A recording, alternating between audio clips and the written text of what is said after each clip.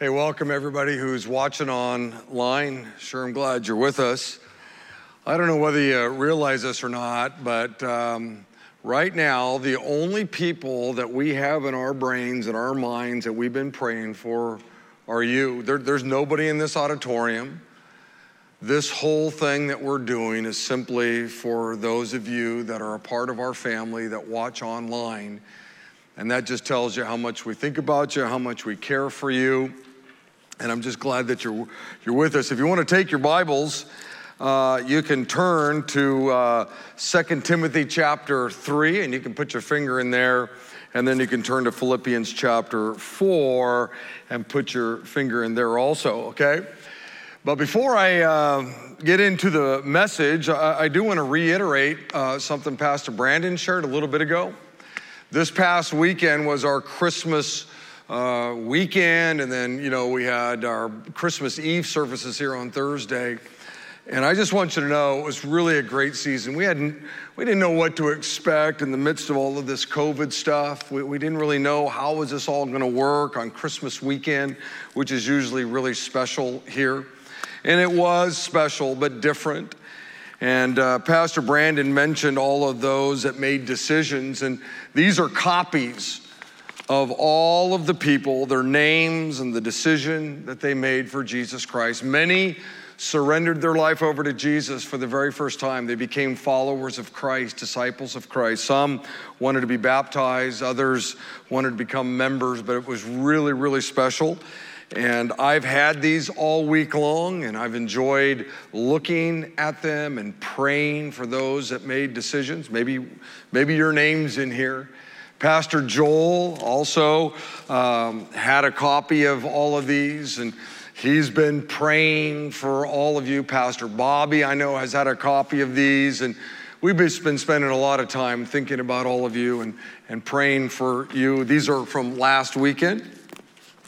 But I'll tell you that Christmas Eve here was incredible. Since we've opened up our doors and we've said to people, hey, we want you to come. And the pastors here and the elders here want to love you and care for you in person. We want to pray for you in person. We want to worship the Lord in person. They were the largest gatherings we've had. In fact, Christmas Eve at 3 o'clock here, there were people up in the balconies and in the mezzanines. We had to add chairs. It was really something. And whole families sat together, and it was really great. Maybe you were a part of it, maybe you weren't. But the Lord is really doing some great things here. And if you live close by and you've never come, I want to invite you to this place. It's really, it's a building that is used in some very special ways. I'd love to meet you in person. But let's get into our message, okay? The whole series is titled Joy in the Faith. And really, it's our prayer and hope that as we've gone through the book of Philippians, not every verse, but we've looked at little vignettes within the whole book of Philippians, that it has been something that has added to the joy in your faith. God wants you to have joy in your faith. And because God wants you to have joy in your faith, we want you to have joy in your faith. And so hopefully these messages have been a blessing to you. I think today's going to be really great. Super practical, great way to end the year. This is the last weekend of the year, and I think it's a great way to end. Next weekend, the first weekend of the year, I'm also speaking, and I'll wrap up the whole series, and so please join us. So Paul said this in 2 Timothy. He said, all scripture, every bit of it, from Genesis, Exodus, Leviticus, Numbers, Deuteronomy, all the way through the old, Malachi in the Old Testament, those 39 books, all of that scripture. Then you get to the New Testament, Matthew, Mark, Luke, all the way through the book of Revelation. All scripture, every bit of scripture is inspired by God. That means it's God-breathed. Okay, God supernaturally, through his Holy Spirit, came upon each of the writers of Scripture and they wrote exactly what God wanted them to write. Now, they wrote it in their own personalities and all of that, but all Scripture is inspired by God and is useful to teach us what is true and to make us realize what is wrong in our lives. That Scripture goes on and says, that's the Scriptures, it corrects us when we're wrong, and it teaches us to do what is right. God uses the Scriptures to prepare and equip His people. And if you know Christ, you're His people, you're one of His children, to do every good work. That's some powerful words, isn't it? I mean, those are some weighty words. It tells us why this book is so important to us as followers of Christ. This just isn't something we carry around and it looks nice and we hold it up every now and then. No, this right here is what God uses in our lives in so many different ways. And it's why around here at Big Valley Grace, everything we do revolves around the Scriptures. Everything. You can go to our children's ministries and they're all about the Scriptures. You can go to our youth ministries and they're all about the Scriptures. Our men's ministries, all about the Scriptures. Our women's ministries, all about the Scriptures. Our Celebrate Recovery ministries are all about the Scriptures. Our adult ministries are all about the Scriptures. Everything here at Big Valley Grace revolves around the Scriptures. And that's why, the first thing I said to you basically was take your Bibles and turn to 2 Timothy and Philippians. Because this is the only thing that matters, is this. And so we want to do our best to teach it in a way that encourages you, maybe convicts you, challenges you, whatever it might be, okay? And so we've been in this series, as I said, through the book of Philippians, and we take a little bit of this book, okay? This book that was inspired by God. We take a little bit of it each weekend here at Big Valley Grace, and we unpack it, and we look at it, and we allow God to use it in our lives. So with all this said, I want you to look at Philippians chapter 4, and I'm going to start reading at verse 10, okay? God fills this man by the name of Paul. Paul was in a prison in a town called Rome, and he's writing to a group of people who lived in a city called Philippi, and he says this: "How I praise the Lord that you are concerned about me again." Okay, Paul had heard that these people who lived in Philippi had a concern for him. Remember, he's in prison. Imagine you're in prison and maybe they got a letter, maybe Paul got a letter from these people, maybe somebody showed up in person, but Paul knew that these Christians, this church in Philippi, was concerned about him. He goes on, "I know you have always been concerned for me, but you didn't have a chance to help me. Not that I was ever in need, for I have learned how to be content with whatever I have. I know how to live on almost nothing or with everything. I have learned the secret of living in every situation, whether it's with a full stomach or empty, with plenty or little. For I can do everything through Christ who gives me strength. Even so, you have done well to share with me in my present difficulties." Verse 15. "As you know, you Philippians were the only ones who gave me financial help when I first brought the good news and then traveled on from Macedonia. No other church did this. Even when I was in Thessalonica," that's another city, "you sent me help more than once. I don't say this because I want a gift from you now. Rather, I just want you to receive a reward for your kindness. At the moment, I have all I need and more. I am generously supplied with the gifts you sent me through Epaphroditus, and that's just a person. They are a sweet-smelling sacrifice that is acceptable and pleasing to God. And this same God who takes care of me will supply all of your needs from his glorious riches, which have been given to us in Christ Jesus. Okay, I'm going to stop right there, okay? So once again, I want you to understand, Paul is in Rome. The guy that wrote this is in Rome in a really crummy prison. He's in prison simply because he's a Christian, basically. And he's writing to a group of Christ followers who live in a town called Philippi. And that's why the book is called Philippians, okay? So here we go.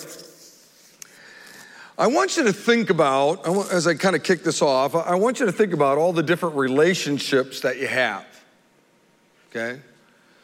You got a relationship with your spouse, right, if you're married. You've got a relationship with the Lord. You got a relationship with your kids. Some of you have a relationship with your grandkids. You've got a relationship with your parents. You have a relationship with your grandparents. You've got a relationship with your friends and a relationship with people that you work with. You've got a relationship with those that live in your neighborhood. You have a relationship with those that maybe you do hobbies with, maybe you play golf with, or you're in a book club with, or you play tennis with. You got relationships with your brothers and sisters in Christ here at Big Valley Grace. Maybe you're involved in our men's or our women's ministries or our CR ministries. You have relationships with people. But there's one relationship that I'll bet none of you thought of. And I talked about this before. In fact, I talk about it a lot. And it's a really weird one, but it's critical. And that's your money. Now, you might not like to think that you and your money have a relationship, but you do. And like any relationship, if you get it wrong, it can really be messy. In fact, you get your relationship with your money wrong, and it can mess up your life. It can mess up your marriage. It can mess up your family. It can mess up your business. It's unbelievable what happens if you get the relationship with your money wrong, which is one of the reasons why God has so much to say about you and your money, you and your wealth. Because God knows if you goof up that relationship, wow, you're gonna goof up a lot of things in your life. But if you get it right, wow, it's amazing how awesome life is. If you get it right, listen to me, you'll experience great joy in the faith. If you and your wallet have a good relationship with one another, you got a healthy biblical relationship, man, incredible joy. Someone once said this: money is like a wild stallion, okay? And if you don't tame it, it'll take you on a ride for the rest of your life. And I don't know who said that, but I read it this week and I went, man, you know what? That's pretty good. Money is like a wild stallion. And if you don't tame it, it'll take you on a ride. And sometimes for the rest of your life. And that ride usually isn't good. And once again, because God knew this truth, he gave us a bunch of really, really great wisdom in the Bible that can help us have a good relationship with the wild stallion, if you will, which again will bring you great joy in the faith. So this is what I want you to do now. I want you to look at Philippians chapter 4, verse 19. That's where I want to begin, okay? The Bible says, my God will meet all of your needs according to his glorious riches in Christ Jesus. This is one of the great promises that you find in Scripture. All throughout these two leather-bound covers, you find promises from God to his people. And this is one of them. God promises that he'll meet all of your needs according to his glorious riches in Christ Jesus. But I also want you to know this is also one of the most misunderstood promises in all of the Bible. Because some of you are thinking right now, hey, that verse isn't true, Pastor Rick. God hasn't met all my needs. And so that promise isn't true. I've got some needs and God just hasn't met them. So there's no way that that's true. Look, here's the deal. There's a reason why. There's a reason why some of your needs, or maybe all of your needs, aren't being met. And that's because you haven't followed God's instructions in verses 10 through 18, which are the how-tos of the whole promise. You see, we have a role to play in this thing called life. And let me show you what I'm talking about. The great prophet Isaiah said this, and you're going to get this here in a minute. You'll understand this. The great prophet said, he, right, that's Jesus, will keep in perfect peace all who trust in him, whose thoughts turn often to the Lord. Okay? God promises, Christian, that he'll keep you in perfect peace. That's a promise. But you have a role to play, right? Do you see it? He'll keep in perfect peace all those who trust in him, whose thoughts turn often to the Lord. In other words, if you're not trusting in Jesus, if you don't turn your thoughts often to Jesus, well, the promise just isn't going to happen. If the only time you ever turn your thoughts to the Lord is on, a Saturday night or a Sunday morning, when you watch, the internet broadcast, or maybe you're actually physically in the church building, don't expect that God's going to keep you in perfect peace. But he does say he'll keep you in perfect peace if you really trust him and you're turning your thoughts to him often. You're often going to the Lord. You're often in his word. You're often talking to him in prayer. You're often serving him someplace, maybe in the church or in the community or whatever it might be. Psalms 37 says, delight yourself in the Lord, and he will give you the desires of your heart. You see, we tend to go right to the bottom. Well, he'll give you the desires of your heart. Well, he will if you delight yourself in him. If he is the thing that you've got your life focused on, if his will, which is recorded in his word, if this right here is what you want in your life, is to live out your faith the way God wants you to live out your faith. You delight in him, guess what? He'll give you the desires of your heart. And one of the things that I have found in my 40 years of walking with the Lord is the more you delight yourself in the Lord, you know what? Your desires become his desires. It's weird. It's just kind of the way it goes. So I want us to go back to verse 19. Okay, God promises, right, to meet all of your needs, but you have a role to play. All right, what is that? What is your role? What do you have to do to make the promise in verse 19 a reality? Okay, and here's what I'm going to do. I'm going to give you three things. Real simple. They're super simple. And I've teased these out from our text, okay? And I want you to really think about these things because I think they'll make a difference in your life, all right? So the first one is this. God will meet your needs when you have a concern for others. He'll meet your needs when you have a real, genuine concern for the people that God places in your sphere of influence. I want you to look at verse 10 of our text. Paul says, I rejoice greatly in the Lord that at last you've renewed your concern for me. Indeed, you were concerned before, but you just had no opportunity to show it.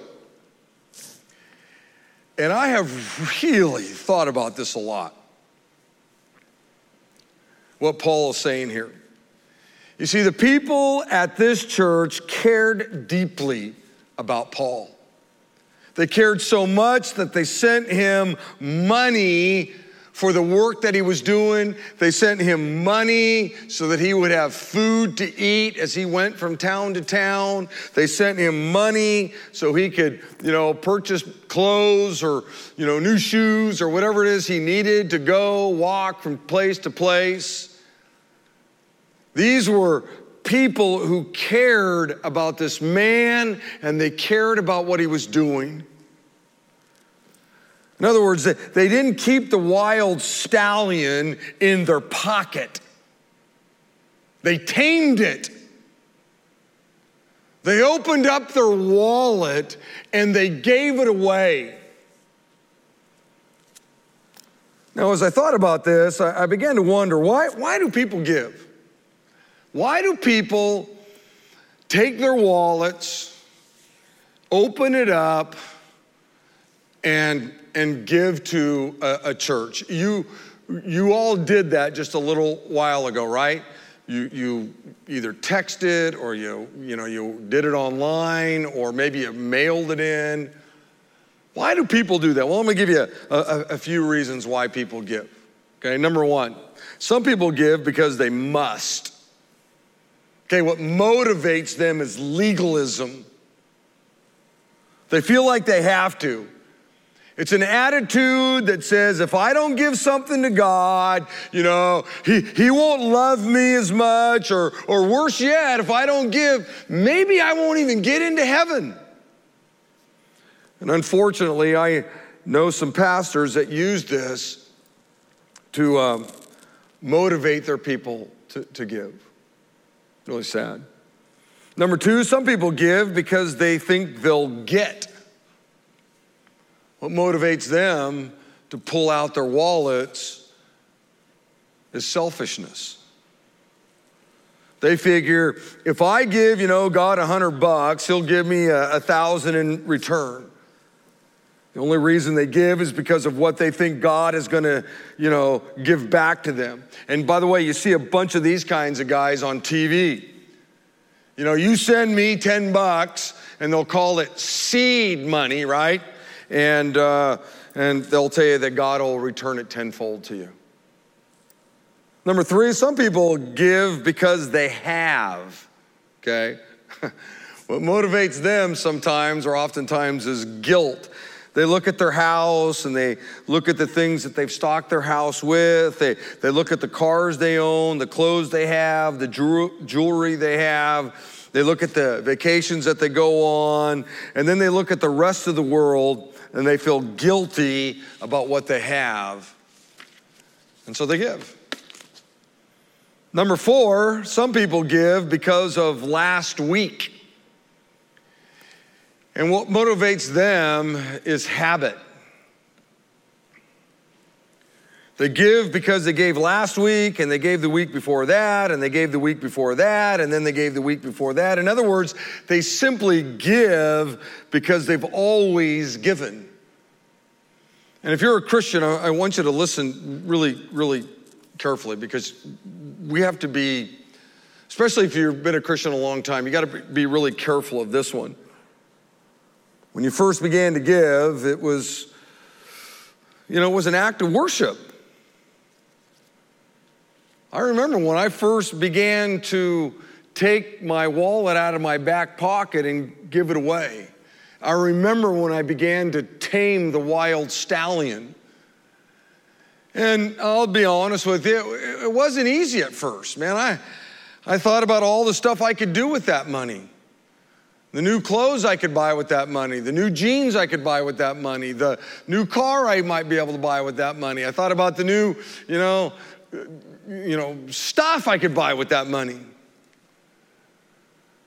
But I knew it was something the Lord wanted me to do. I knew it was an important part of my journey with Christ. And so, man, I took the wild stallion out and I began to tame it. And then there came this moment when, man, it was exciting. I looked forward to the moment where all of a sudden we would take our offering and these little baskets would go by and I'd put my offering in there during a song, and it was just an incredible moment for me. It was special for me. But after, 40 years of doing that, guess what? It can easily become a habit. Where, this is what I do. I did it last week. I do it this week. And God doesn't want it just to become a habit with us.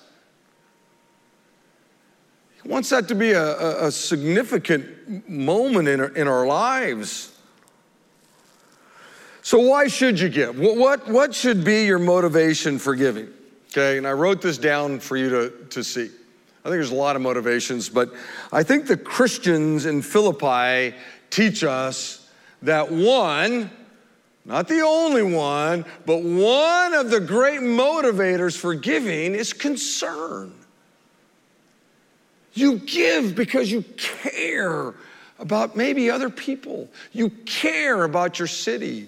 You care about your fellow brothers and sisters in the Lord. Let me tell you something. One of the reasons Aaron and I give is because we have a great concern for others. We're concerned about the children of our church. We don't have any children in the church, okay? They're all older. But we're concerned about all of the families, young families in our church, and we got tons of them. We're concerned about them, and so we give. We want to make sure that our children's ministries is fantastic and they have everything they need to help these young boys and girls understand the deep things of the Lord, at least as much as they can. We're concerned about the youth of our church. We care about the teenagers of our church, my wife and I, and so you know what? Man, we give. We can't keep the wild stallion in our pocket, because we want to touch the lives of teenagers in our church and in our community. We're concerned about the men of our church. We're concerned about the women of our church. Look, the reason why we have a men's ministry and a women's ministry is because people have tamed the wild stallion. They've pulled it out of their pocket and they've had a concern for men and women, and that's the only reason why we can do it. We're concerned about the marriages of our church. So you know what? We give. We can't have a premarital class. We can't have marriage counseling. We can't do any of that unless a whole bunch of people here have a concern about marriages. We're concerned about the homeless in our city, and so we give. Because a part of our giving goes to our Good Sam ministry, and it goes to our missions ministry. And guess what? Our missions ministry, our reach ministry, we partner with the gospel mission. We partner with organizations that are out there making a difference with the homeless that are out there. And because we are concerned and we care about homeless folk, we give. We're concerned about the missionaries of our church. We have a whole bunch of missionaries, literally, that are all over the globe and in our city. And because we care about them, because we're concerned about them, we got to pull our wallet out. And we gotta give. Because it's the only way they make it. We're concerned about reaching people with the good news. My wife and I care deeply about the lost in our community. And because of that, we give. Now, I'm going to tell you something that probably a lot of you might disagree with, but I believe it. You can't really say you care about people or that you really love others and have a concern for others if you're not willing to part with some of your shekels. Maybe you can make an argument. I just don't believe it. I think if you really care about marriages and young people and children, and you care about men and women, and you care about missionaries, you care about reaching the lost, if you truly care, man, at that moment when we invite you online to give, you ought to be reaching for, you ought to have your phones ready to go, because you know the shekels that you're giving are going to have an incredible impact on stuff. Let me go down a little side road for a moment. Have you ever wondered what happens to the money here, the wild stallion that's collected here at Big Valley Grace? Well, here's what happens. You just text gave, and this weekend people will give in here. Some of it will show up in the mail, and every year, every June, we present a budget to our church family. And we will hopefully receive in offerings $6.25 million is what the people of Big Valley Grace will give. And here's where it goes. These are the different places where the money goes. Our elders have thought this through. They've thought about it and prayed about it, and each of these little areas is basically a way where we care about adults. And so 6% of that's going to go to adult ministries. We care deeply and have a concern for family and students, and so 11% will go there. We have this facility here that we need to take care of. You don't even want to know what the air conditioning bill is or the heating bill is here. You don't want to know how much toilet paper you use when you're on this campus. It costs quite a bit to keep up this campus that God has given us. We have all of these areas. 5% of it's going to go to our recovery ministries. That's where, when you just text your giving just a minute ago, this is where it goes. Basically, it's going to care for people. And for some of you, you know what? I hope when I'm done, the Holy Spirit convicts some of you and you got to pick your phone back up, or you got to do something and go, you know what? We could give a whole lot more. And some of you can. Some of you could say, you know what? They have a deficit there. You heard Pastor Brandon talk about that.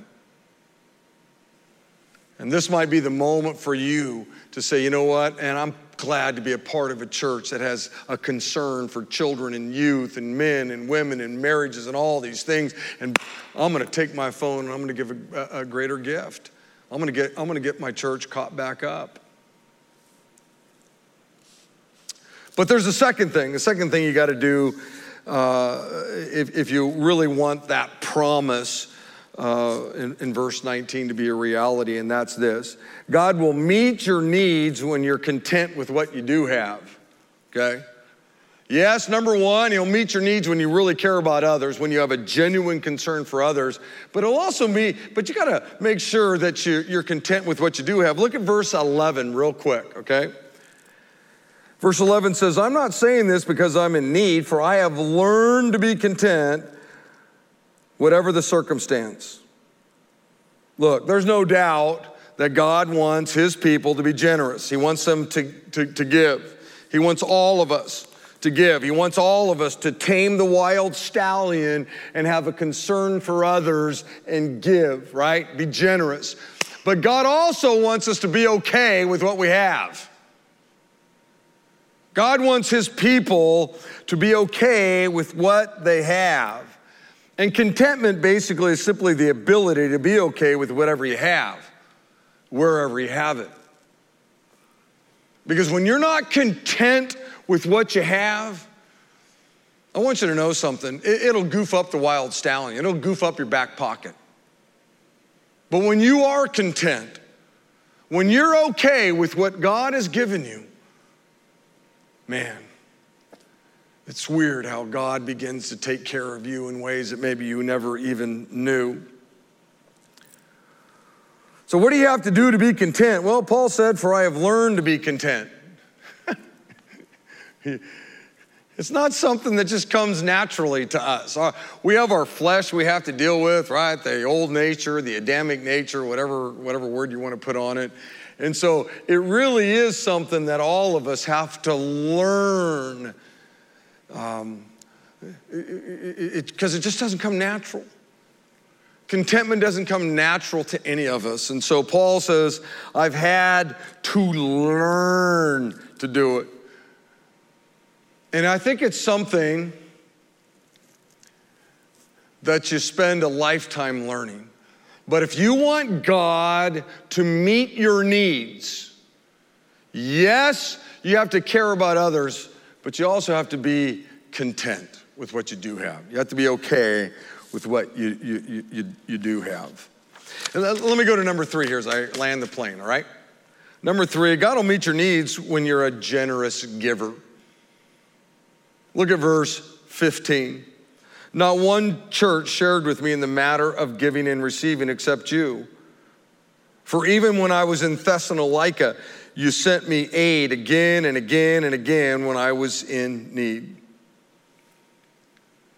Yes, you got to care about others, and that's what motivates you to give, I think. Yes, you got to be content, but let me tell you something. I think I split these apart, right? Having to care for others and being generous, because I think there's something in this that if you want your needs met, be generous with what you have. Be generous with the wild stallion. And by the way, I want you to know that this group of people here in Philippi, they weren't wealthy people. These were, I think it's safe to say that the overwhelming majority of them were very poor. And so you might be thinking, well, they probably had a lot of money and they were able to give all the time. No, they didn't have a lot of money. They just had a deep love and care for Paul. They were concerned for him. They were content with what they had, but they were also very generous with what they had. Jesus said this. He says, it's more blessed to give than it is to receive.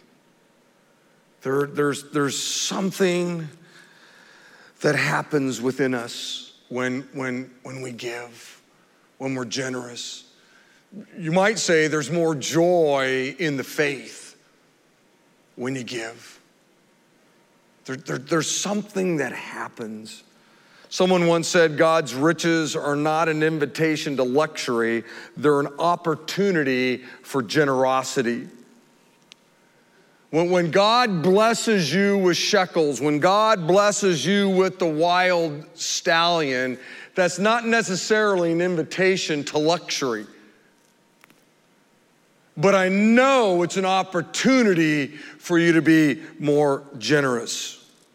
Every dollar bill that God gives you is an opportunity to be generous. Money isn't just an invitation to luxury. See, I believe that you were created to give. I believe that you were made to give.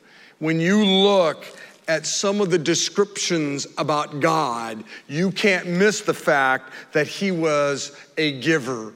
The most famous verse in all the Bible, John 3:16 says, for God so loved the world. He had so much concern for you that he gave his one and only son. He gave, you see that? He had a concern, a love for you. And what that did was he gave his one and only son, sent him here, basically to die a horrific death on a cross for you. He gave his son's life for you. Romans 6 says, for the wages of sin is death, but the gift of God. The generous gift of God is eternal life in Jesus Christ our Lord. God so loved you, he so cared about you that he gave the gift of his Son. All throughout the scriptures, we see this God who is generous, who's a giving God. Let me wrap it up with this illustration. It's a story of this mama bird. She's in her nest, and she's got these little baby birds. Okay, you kind of got the picture? And I want you to think about it. Birds have feet. They can walk. In fact, we've probably all seen a bird on the ground kind of hopping, kind of walking. Birds got feet, they can walk. Birds have claws. They got, talons, right? Which means they can hold on to the branches. But birds were meant to fly. They're at their best when they're up in the air flying. That's what they were created to do. Yes, they can walk around. Yeah, they can grip onto a branch. But that mama knows, I got to push my baby out of the nest so it flies, because that's what they're created to do. And beloved, you're at your best when you take the wild stallion out of your pocket and you give it away. You're generous with it because you're meant to give. God made you to give. So everybody look at verse 19. One last time. Okay, look at verse 19. God says he'll meet all your needs according to his glorious riches in Christ Jesus. This is a promise from God. And he'll do it if you have concern for others, if you have a genuine concern for other people. You really do care about other people. He'll do it if you're really content with what you have. And he'll do it if you're generous in what he's given you. You can bank on this, that he'll meet all your needs. I don't know how he'll do it. Most of the time, you know what he does? He uses the church family. He'll use this family to be a blessing to you, but it's still God doing it. So, I'm going to pray for you, and I'm glad you joined us. Hopefully, I'll see you next weekend, the first weekend of the new year. It'll be a great way to kick off the year, kick off a whole new year. Okay, come actually down here if you live in the Modesto area and join us. If not, I'm going to watch. We'll watch. You can watch this online next week. Okay, Father, thank you for our time. Thank you for your word, and I would ask God that you would somehow use it in all of our lives. And I pray this in your name. Amen. Blessings, everybody.